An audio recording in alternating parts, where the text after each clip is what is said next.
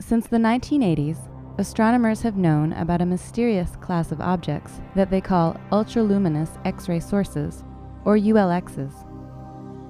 They named them this because these objects give off more X-ray light than most other binary systems, where black holes or neutron stars are in orbit around a normal companion star.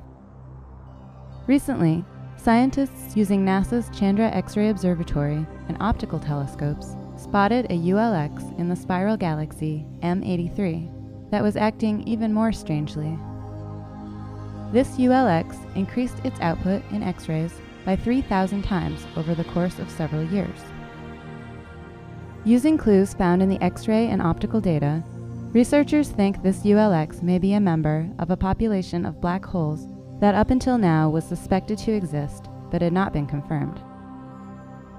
These black holes, which are the smaller stellar mass black holes, are older and more volatile than previously thought.